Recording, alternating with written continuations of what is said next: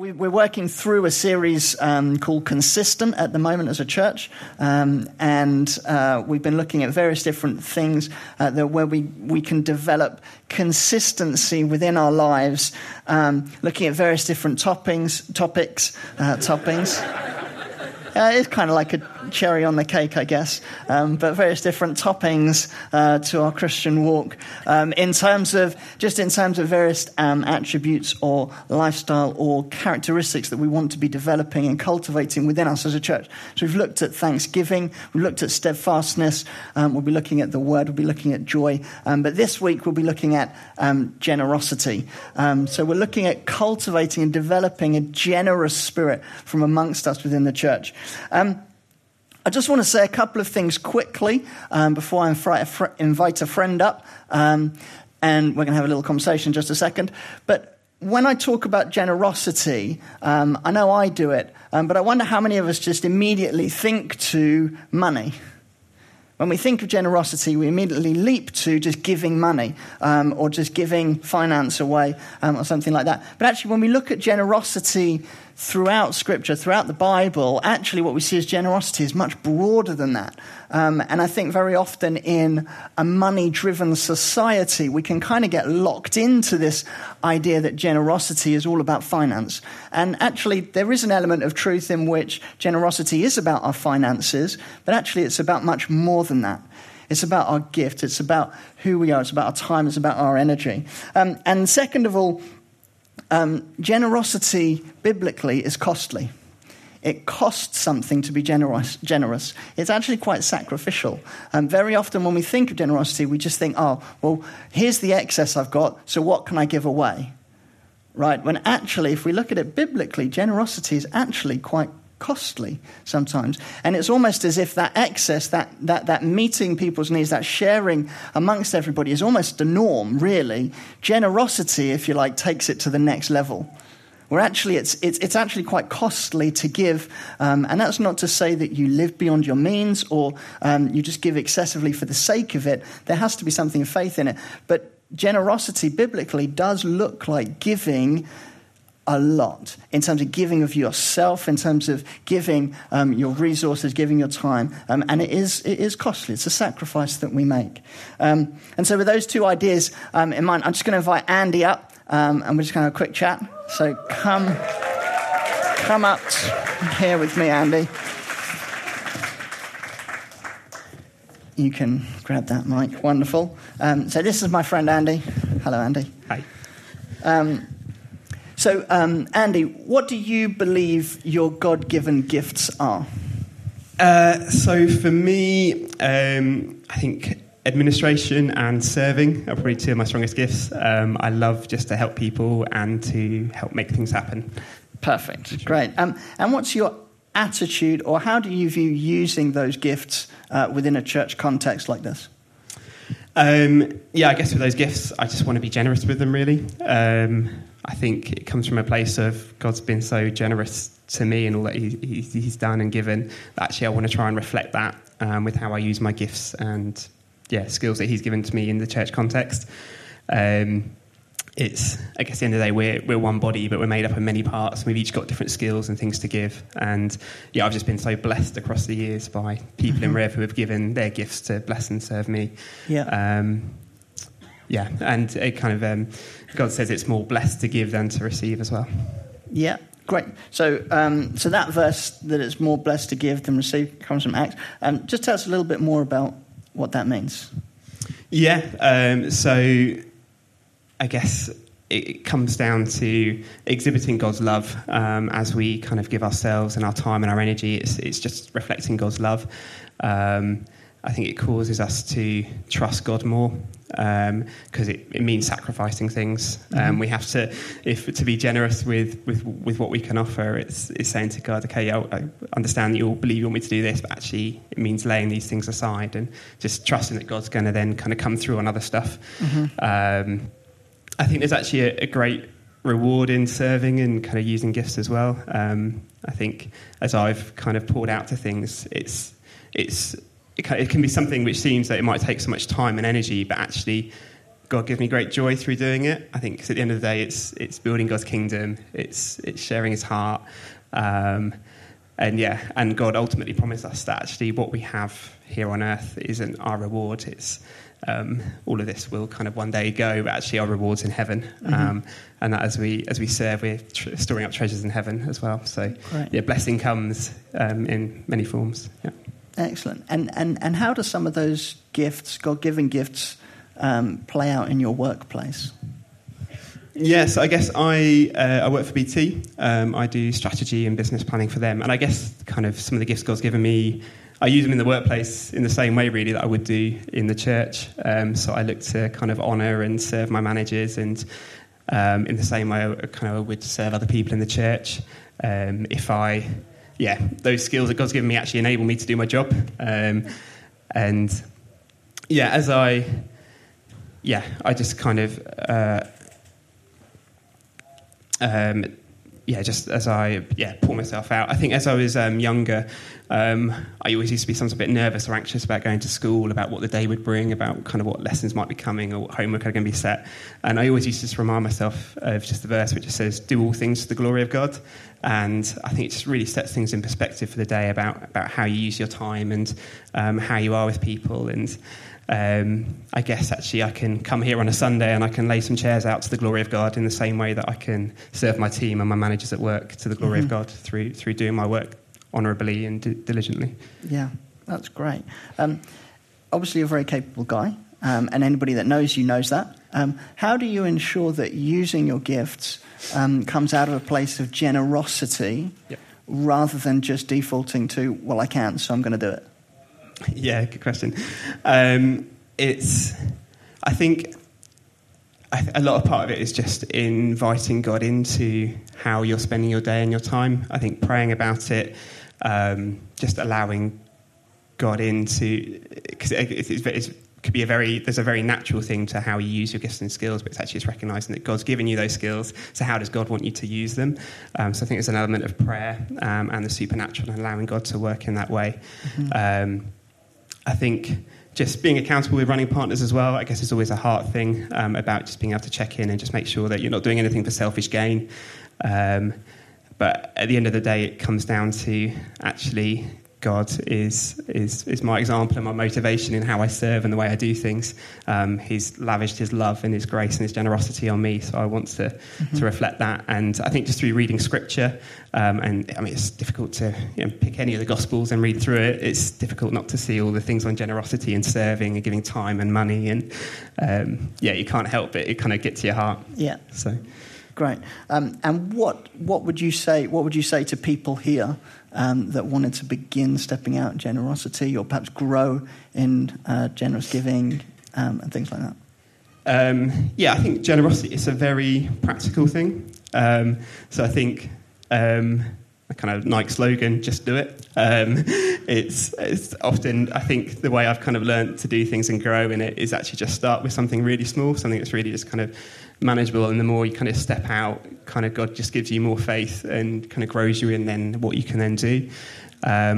Pray for opportunities. If you're not sure even where to start, just say to God, look, where can I be more generous this week? And then as the opportunities come your way, act on them.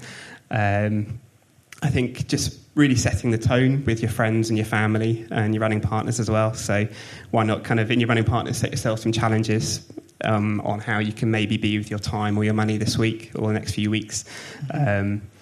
I think, just setting the tone in relationships. I think one example I've got is, so actually the day that I proposed to Lauren, throughout the day beforehand, I'd kind of set her off on a treasure hunt with a load of friends, and she just had loads of little envelopes open throughout the day, but one of the envelopes just said, "It's more blessed to give than to receive," and inside was just some money, and it was just, she had a challenge for an hour with her friends just to go and buy things from shops and then just go and bless people and give stuff away. And I think, it's just a really practical element just to growing and just kind of building it into you and setting the tone that actually we're to be generous with all that God's given us, just recognising that actually everything I've got is because God's given it to me, so I don't want to hold on to it. I want to be looking to give it. Excellent. Yep. Great. Thank you, Andy. Let's give Andy a hand.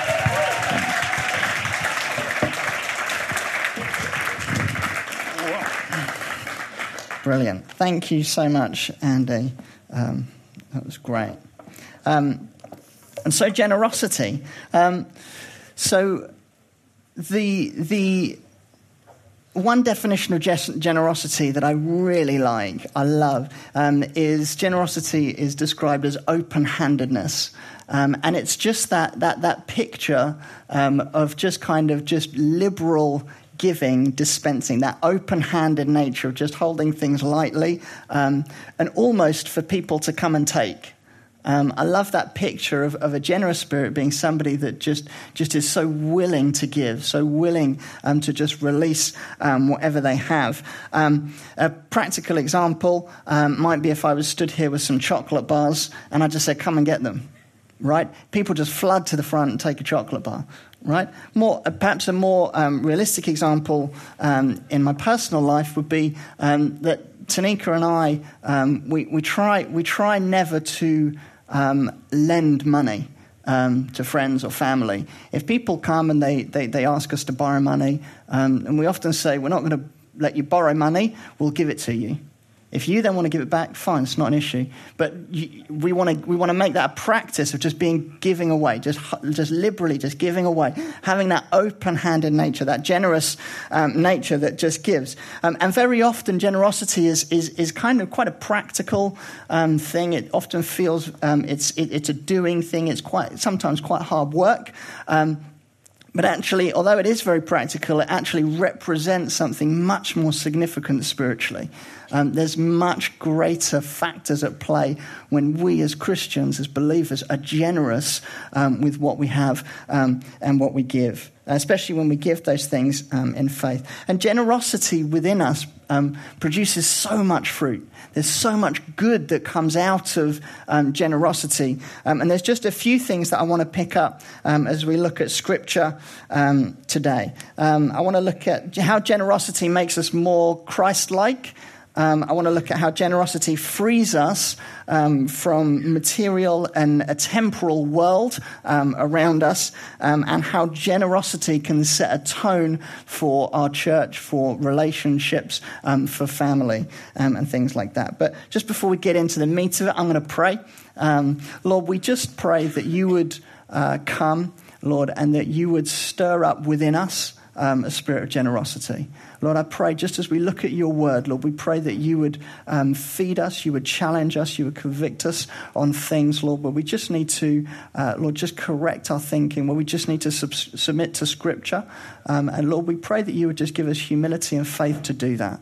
Lord, I pray that we would really engage with you this morning, Lord. I pray that you would use my words, use Scripture, Lord, to pierce people to the heart. Lord, that you would give us ears to hear what you're saying to us.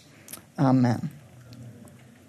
And so God's plan for generosity, you can kind of trace it right back many millennia ago. And actually what we see is God's people right back in the Old Testament were called to be a generous people. We see several times throughout Scripture. So I'll just pick out a couple of them. But first of all, God's people were a chosen people. They were called out from among other nations around the Israelites. God chose them. He came to a man named Abraham, said, I'm going to make a people out of your household. And we see that actually over the period then, God just starts to invest in these people. He gives them promises, he gives them blessing, and he gives them the law. Ultimately, he gives them essentially the law that they are to live by, that make up, if you like, the first 5 books, the Pentateuch, the first 5 books of the Bible. And in Leviticus, we see some really practical examples of how God weaves generosity into the law. And he says, this is how my people are going to live. You're going to be a generous people. You're going to be a people that love others, love those around them. One thing that he says in Leviticus 19, that should come up behind me, there we go. Leviticus 19, Leviticus 19, where are we? Verses 9 to 10, just says, if I can find it, had it a minute ago. There we go. When you reap the harvest of your land, you shall not reap your field right up to its edges, neither shall you gather the gleanings after your harvest. And you shall not strip your vineyard bare, neither shall you gather the fallen grapes of your vineyard. You shall leave them for the poor and for the sojourner. I am the Lord your God.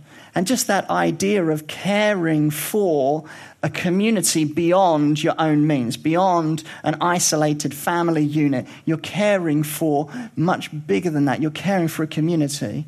You're demonstrating generosity. You're deliberately not reaping all of the field. You're leaving the corners for those that can't afford, for those that don't have food. And then later on in Leviticus 19 again, verses 33 to 34, says, when a stranger sojourns with you in your land, you shall do him no wrong. You shall treat the stranger who sojourns with you as the native among you, and you shall love him as yourself. For you were strangers in the land of Egypt. I am the Lord your God. And just that idea that somebody that comes that isn't familiar, doesn't know the rules, the customs, the way of life. In our country, we see that a lot. There's a lot more travel. There's a lot more movement between nations that happens. And the call on God's people is to draw these people into their household, into their community. And God's people are very much called to be a light to the nations around them. Their relationship with God is meant to exemplify one of his generosity to them and their generosity to the nations around them. And so all of these things in the law are meant to demonstrate to the people God's benevolence, his kindness, his graciousness, his mercy, his love, and his generosity to those around him. We even see, it goes further, in Leviticus 25, it's a long chapter, we won't read all of it, but it talks about the year of Jubilee, every 50 years where any debts were cancelled, any slaves were just rehoused, everything basically, it was like pressing the reset button on society. So where God had apportioned and given the nation, and God had given an apportion to each family and things like that, there were really detailed plans about that. But every 50 years, the idea was that the whole thing would be reset and that those who owed were released from those debts. And there was just an overflow of generosity. And it was like society was meant to demonstrate that sort of generosity. And so you wouldn't get injustice, you wouldn't get imbalance, you wouldn't get just oppression and some of the things that we actually see today in our nation and other nations across the world. And so we can see that generosity is built right into God's plan from the very beginning, even the law that he gives. But there's a problem here, though, because God wrote generosity into the law, but actually the Bible and history tells us that actually the people of God never actually fulfilled that law. So they never actually worked out that law. They never actually acted out. There were flashes of yay, go Israel. But then very often that turned to kind of quite negative and disastrous circumstances, really. And you see, where God had written it into law, it depended very much on the people's response to that law. How are we then going to live in light of God's rules, God's law? And actually, the reality was that as men, we all know our own selfishness, our own pride, that actually, it in some ways, it's kind of no surprise that they didn't live this out completely, that they didn't follow all of this. And actually, we might think that if God had only set it in the law, then actually we're in a pretty desperate situation. But actually, God hasn't just set it in law. God hasn't just set it in law to the Israelites. Actually, we see in Genesis 12, to the next verse, we see in Genesis 12, verses 1 to 2, and I will make a great nation. So this is God speaking to Abraham. He says, I will make a great nation and I will bless you and make your name great so that you will be a blessing. I will bless those who bless you, and to him who dishonors you I will curse, and in all the families of the earth, and in you all the families of the earth shall be blessed. There's a promise there that God makes. The difference between law and promise is law, we now have to respond. Man has to respond and engage with that in some way. Promises actually doesn't necessarily depend on man's response. Actually, promises depend on the person who is promising. And if we believe that God is faithful and just and generous in his promises, then actually all of those promises come to pass. That actually through Abraham, he would be blessed to be a blessing. That the generosity that God shows to Abraham would spill over into generosity to those around him. That through him, all the families of the earth would be blessed. And actually we see this fast forward several thousand years, fast forward to Jesus, where Jesus comes into the picture in John 3:16. It says that God so loved the world that he gave his only son. That was the fulfillment of promises years ago. That actually in Jesus, these promises would be fulfilled. That actually God, out of his generosity, wasn't happy or wasn't content to let us just spin out into our own selfishness, our own idolatry of heart, really. That actually he sent Jesus to come into the world so that we could actually come into relationship, so that he could, it says in Romans, fulfill the law. We'll look at that passage in just a second. But when man has disobeyed God's law, where we have turned our backs on him, where we've demonstrated selfishness, where we've said, you know what, we're not going to listen to you, we're going to do our own thing, thank you very much. Actually, God's generosity, that while we were in that place of rebellion against him, John 3:16, for God so loved the world that he sent his only son, that whoever believes in him shall not perish but receive eternal life. And what a promise. And we see it more. If we have a look at Romans 8, for God has done what the law, weakened by the flesh, could not do. By sending his own son in the likeness of sinful flesh, and for sin, he condemned sin in the flesh in order that the righteous requirement of the law might be fulfilled in us.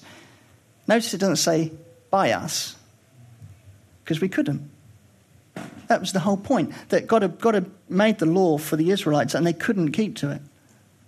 But actually, in order that the righteous requirement of the law might be fulfilled in us, who walk not according to the flesh, but according to the Spirit. For those who live according to the flesh set their minds on the things of the flesh, but those who live according to the Spirit set their mind on the things of the Spirit. For to set the mind on the flesh is death, but to set the mind on the Spirit is life and peace. And so actually Jesus's death on the cross represented something very significant in terms of our engagement with the law. Jesus lived out the law perfectly. He lived out generosity perfectly. He did what we couldn't do, what the Bible says we were powerless to do. And he gave himself for us so that we could be set free. He made that transaction so that we could be set free from that own selfishness that wants to creep in and dominate in our hearts. So now we are free now to live generous lives.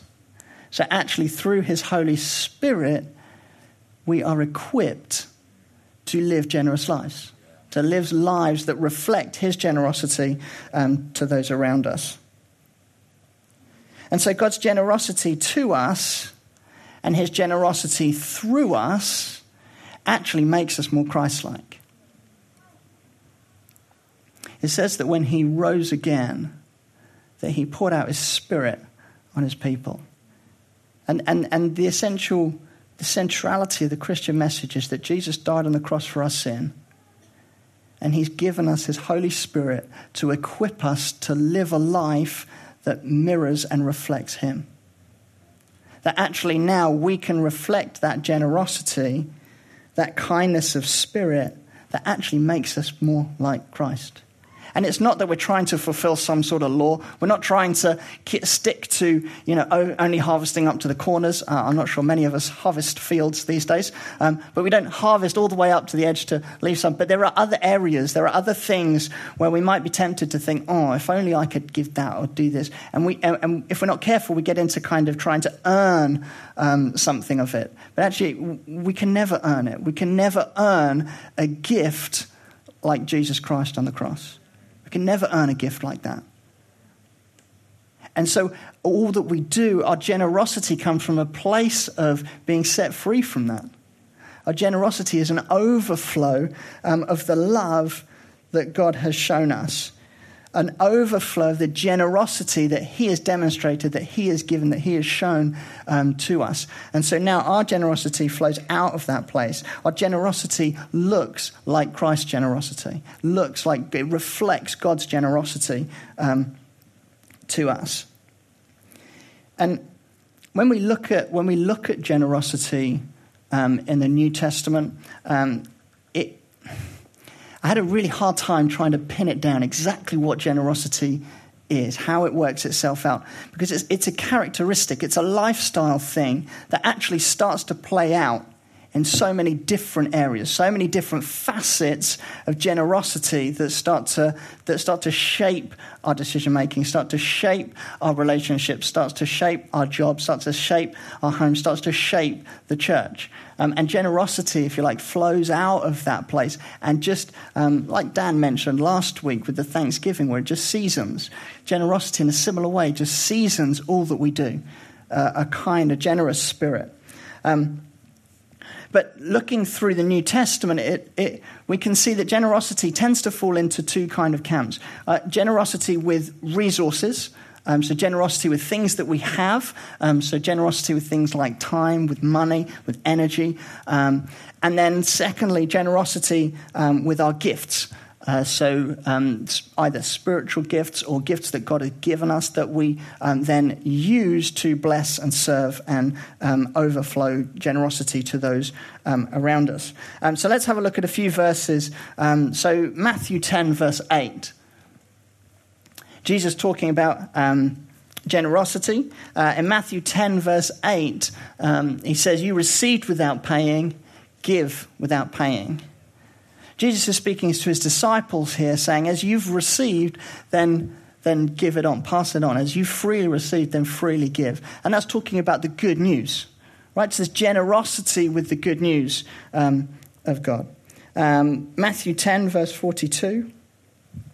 And whoever gives one of these little ones even a cup of cold water, because he is a disciple, truly I say to you, he will by no means lose his reward. And so again, there's that idea of generosity just spilling out. Even a cup of water is a generous, is a kind act. So we see generosity with things like food and water. Luke 6, verse 38. Give, and it will be given to you. Good measure, pressed down, shaken together, running over, will be put into your lap. For with the measure you use, it will be measured back to you. That idea that actually, in this case, he's talking about forgiveness. He's talking about judging others, forgiving other people. And actually, out of that overflow, out of that forgiveness that we demonstrate, God gives back with the same measure. And actually, we see this as a bit of a pattern. We see this as a bit of a pattern where actually, as we give and as we're generous, God seems to return and give back to us. And we'll pick that up in a second. And we touched on it a minute ago when we spoke about the little cup of water, and he will by no means lose his reward. There's actually a consequence to our generosity. As I say, we'll pick that up in just a second. And then Matthew 6, verses 19 to 21. Let me just turn there.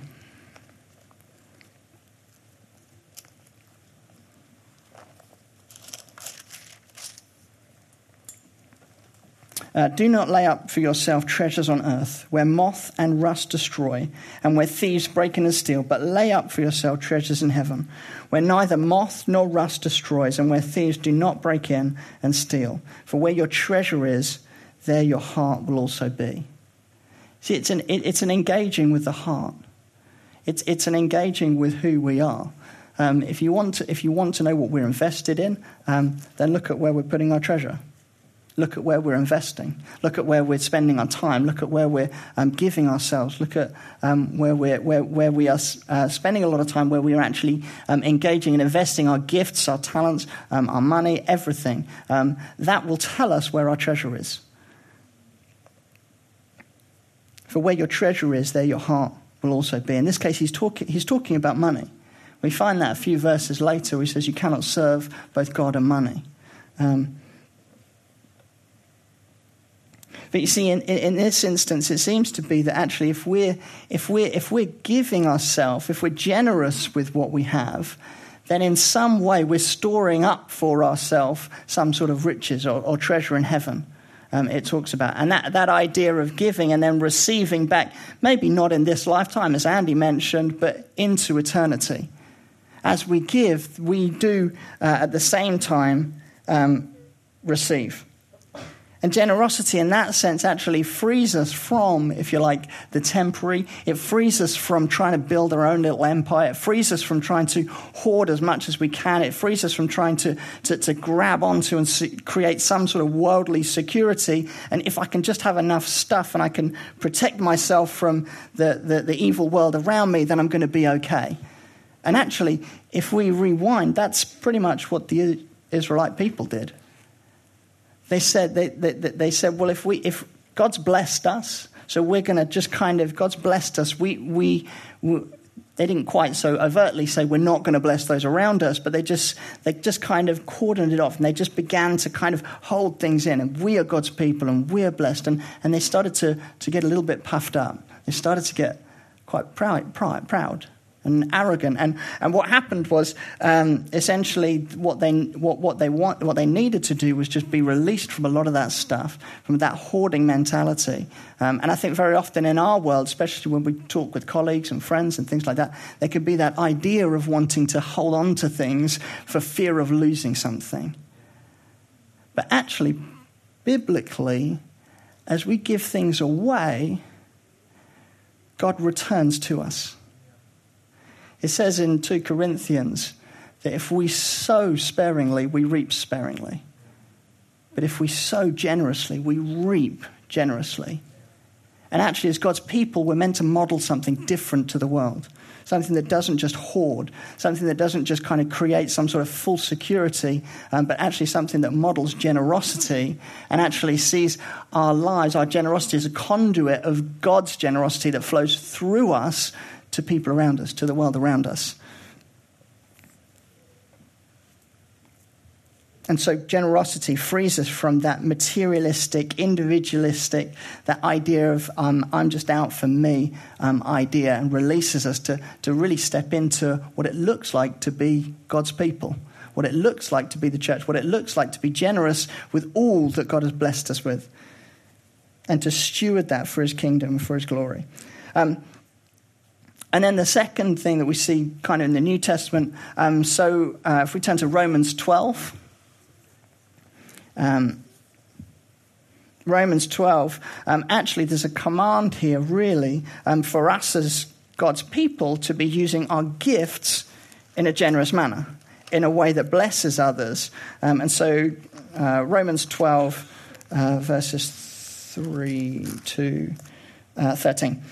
For by the grace given to me, I say to everyone among you, not to think of himself more highly than he ought to think, but to think with sober judgment, each according to the measure of faith that God has assigned. For as in one body we have many members, and the members do not all have the same function.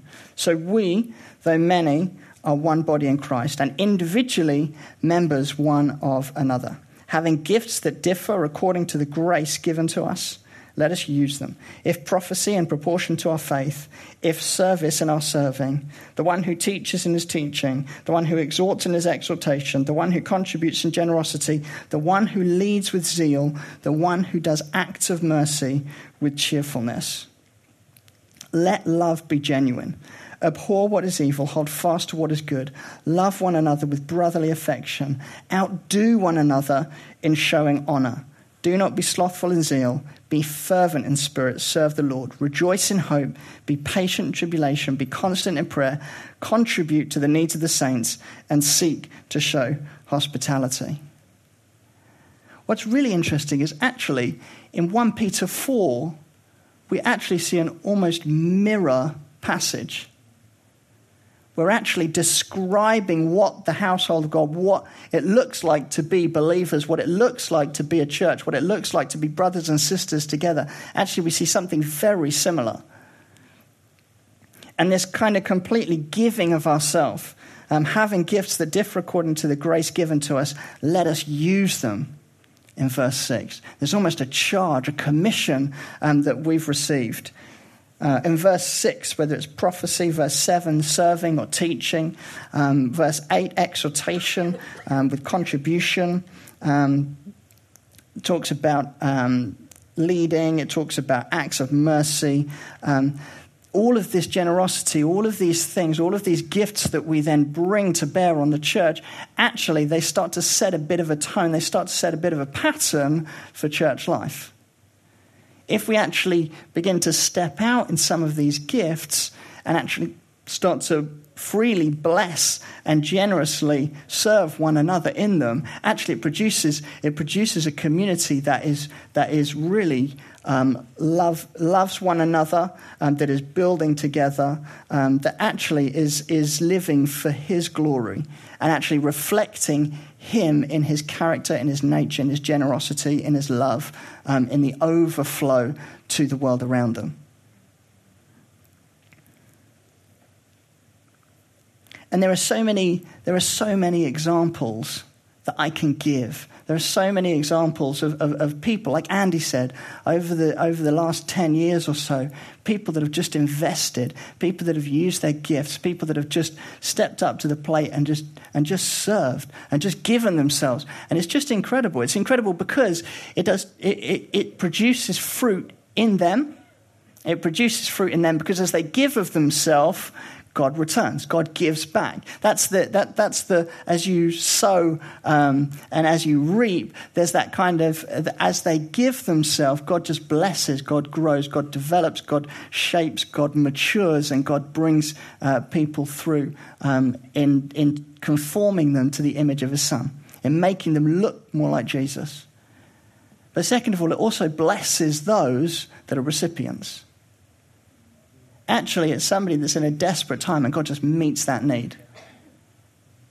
It's somebody that actually is really struggling with a relationship and somebody speaks a prophetic word and it just unlocks the situation.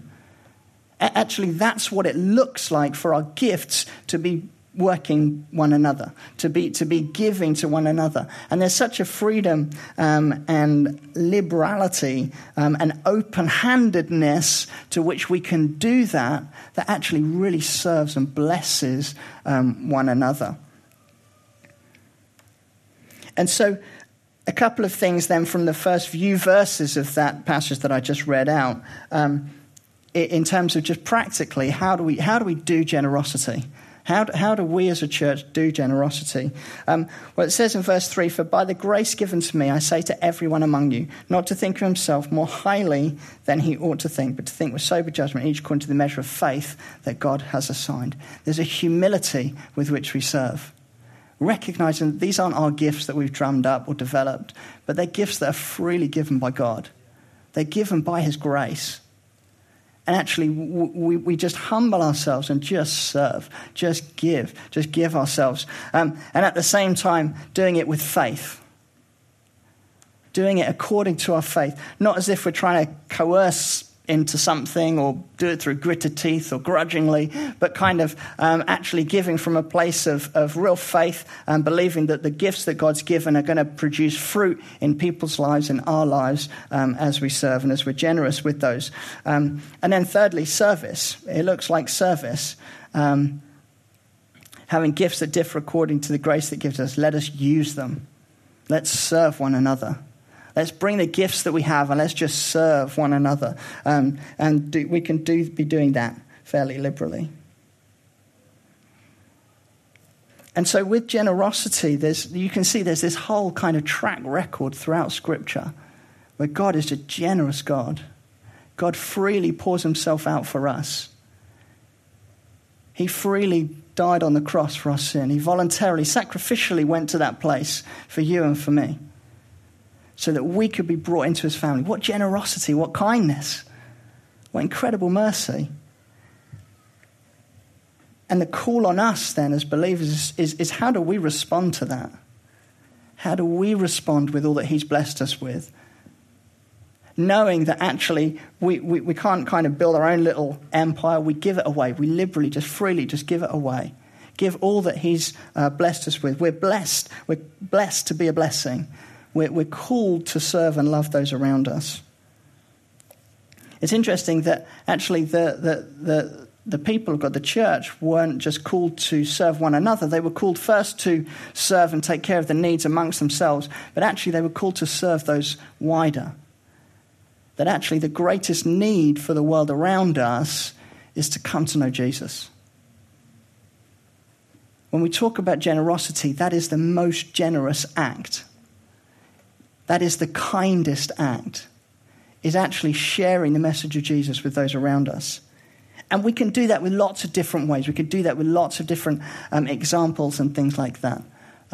But there's so many different avenues and opportunities that we have. And just like Andy said, maybe it's worth getting into your running partners and just saying, over this week, I'm really going to, where are we going to step out in being generous, in serving our colleagues at work? How are we going to demonstrate God's generosity to us, to the world around us?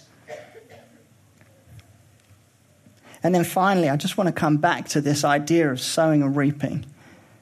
If we sow sparingly, we reap sparingly. If we sow generously, we reap generously. And actually, it's an incredible privilege to be able to just sow generously and see God bless generously and see that come back. And that doesn't always look like, if you like, a transaction on earth. It's not like, well, great, if I give this, if I give, if I give £100, God's going to give me £200, right? It might look like that. It doesn't always look like that. But there is a pattern of giving generously and receiving generously. Because generosity is less about the actual amounts. It's more about the heart. It's more about what's God doing in your heart. I was having a chat with a friend this week. I give one testimony and then I'm going to pray. I had a chat with a friend this week who felt stirred to give a significant gift, big gift, large gift, and just sat down and prayed it through. And yeah, they were like, fine, let's give it.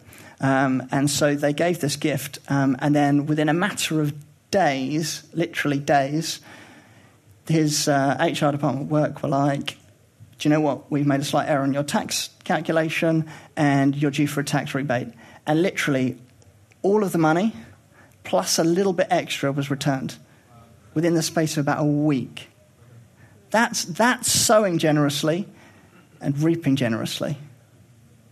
And that's the kind of lifestyle, that's the kind of, if you like, joy that we can experience when we begin to step out in this. And like Andy said, you don't just jump straight to those sorts of things straight away.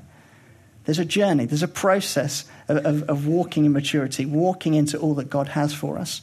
So I'm going to pray. If you'd like to jump to your feet, Louis is going to come back up.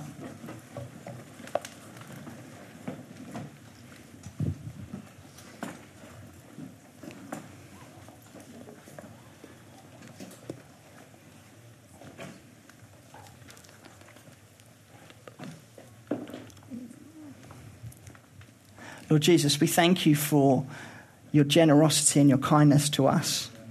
Lord, thank you that we are just bowled over by your generosity. Lord, thank you that time and time and time again, Lord, you prove yourself to be faithful. Lord, you prove to be faithful in every area of life. And Lord, we can trust that your word is entirely faithful. Lord, that where we sow generously, Lord, we will reap generously. Lord, that you will bring back, Lord, you will cultivate within us maturity as a people, as your people. Lord, you will equip us with increased resources, giftings to then serve greater and go further. And Lord, we just say, Lord, before you that we want to be a people that are given over, Lord, to being that conduit of your generosity. Lord, we want to be a people that are given over, Lord, to blessing those around us, Lord. And as we step into that, Lord, we just pray for real faith to come in Jesus' name. Amen.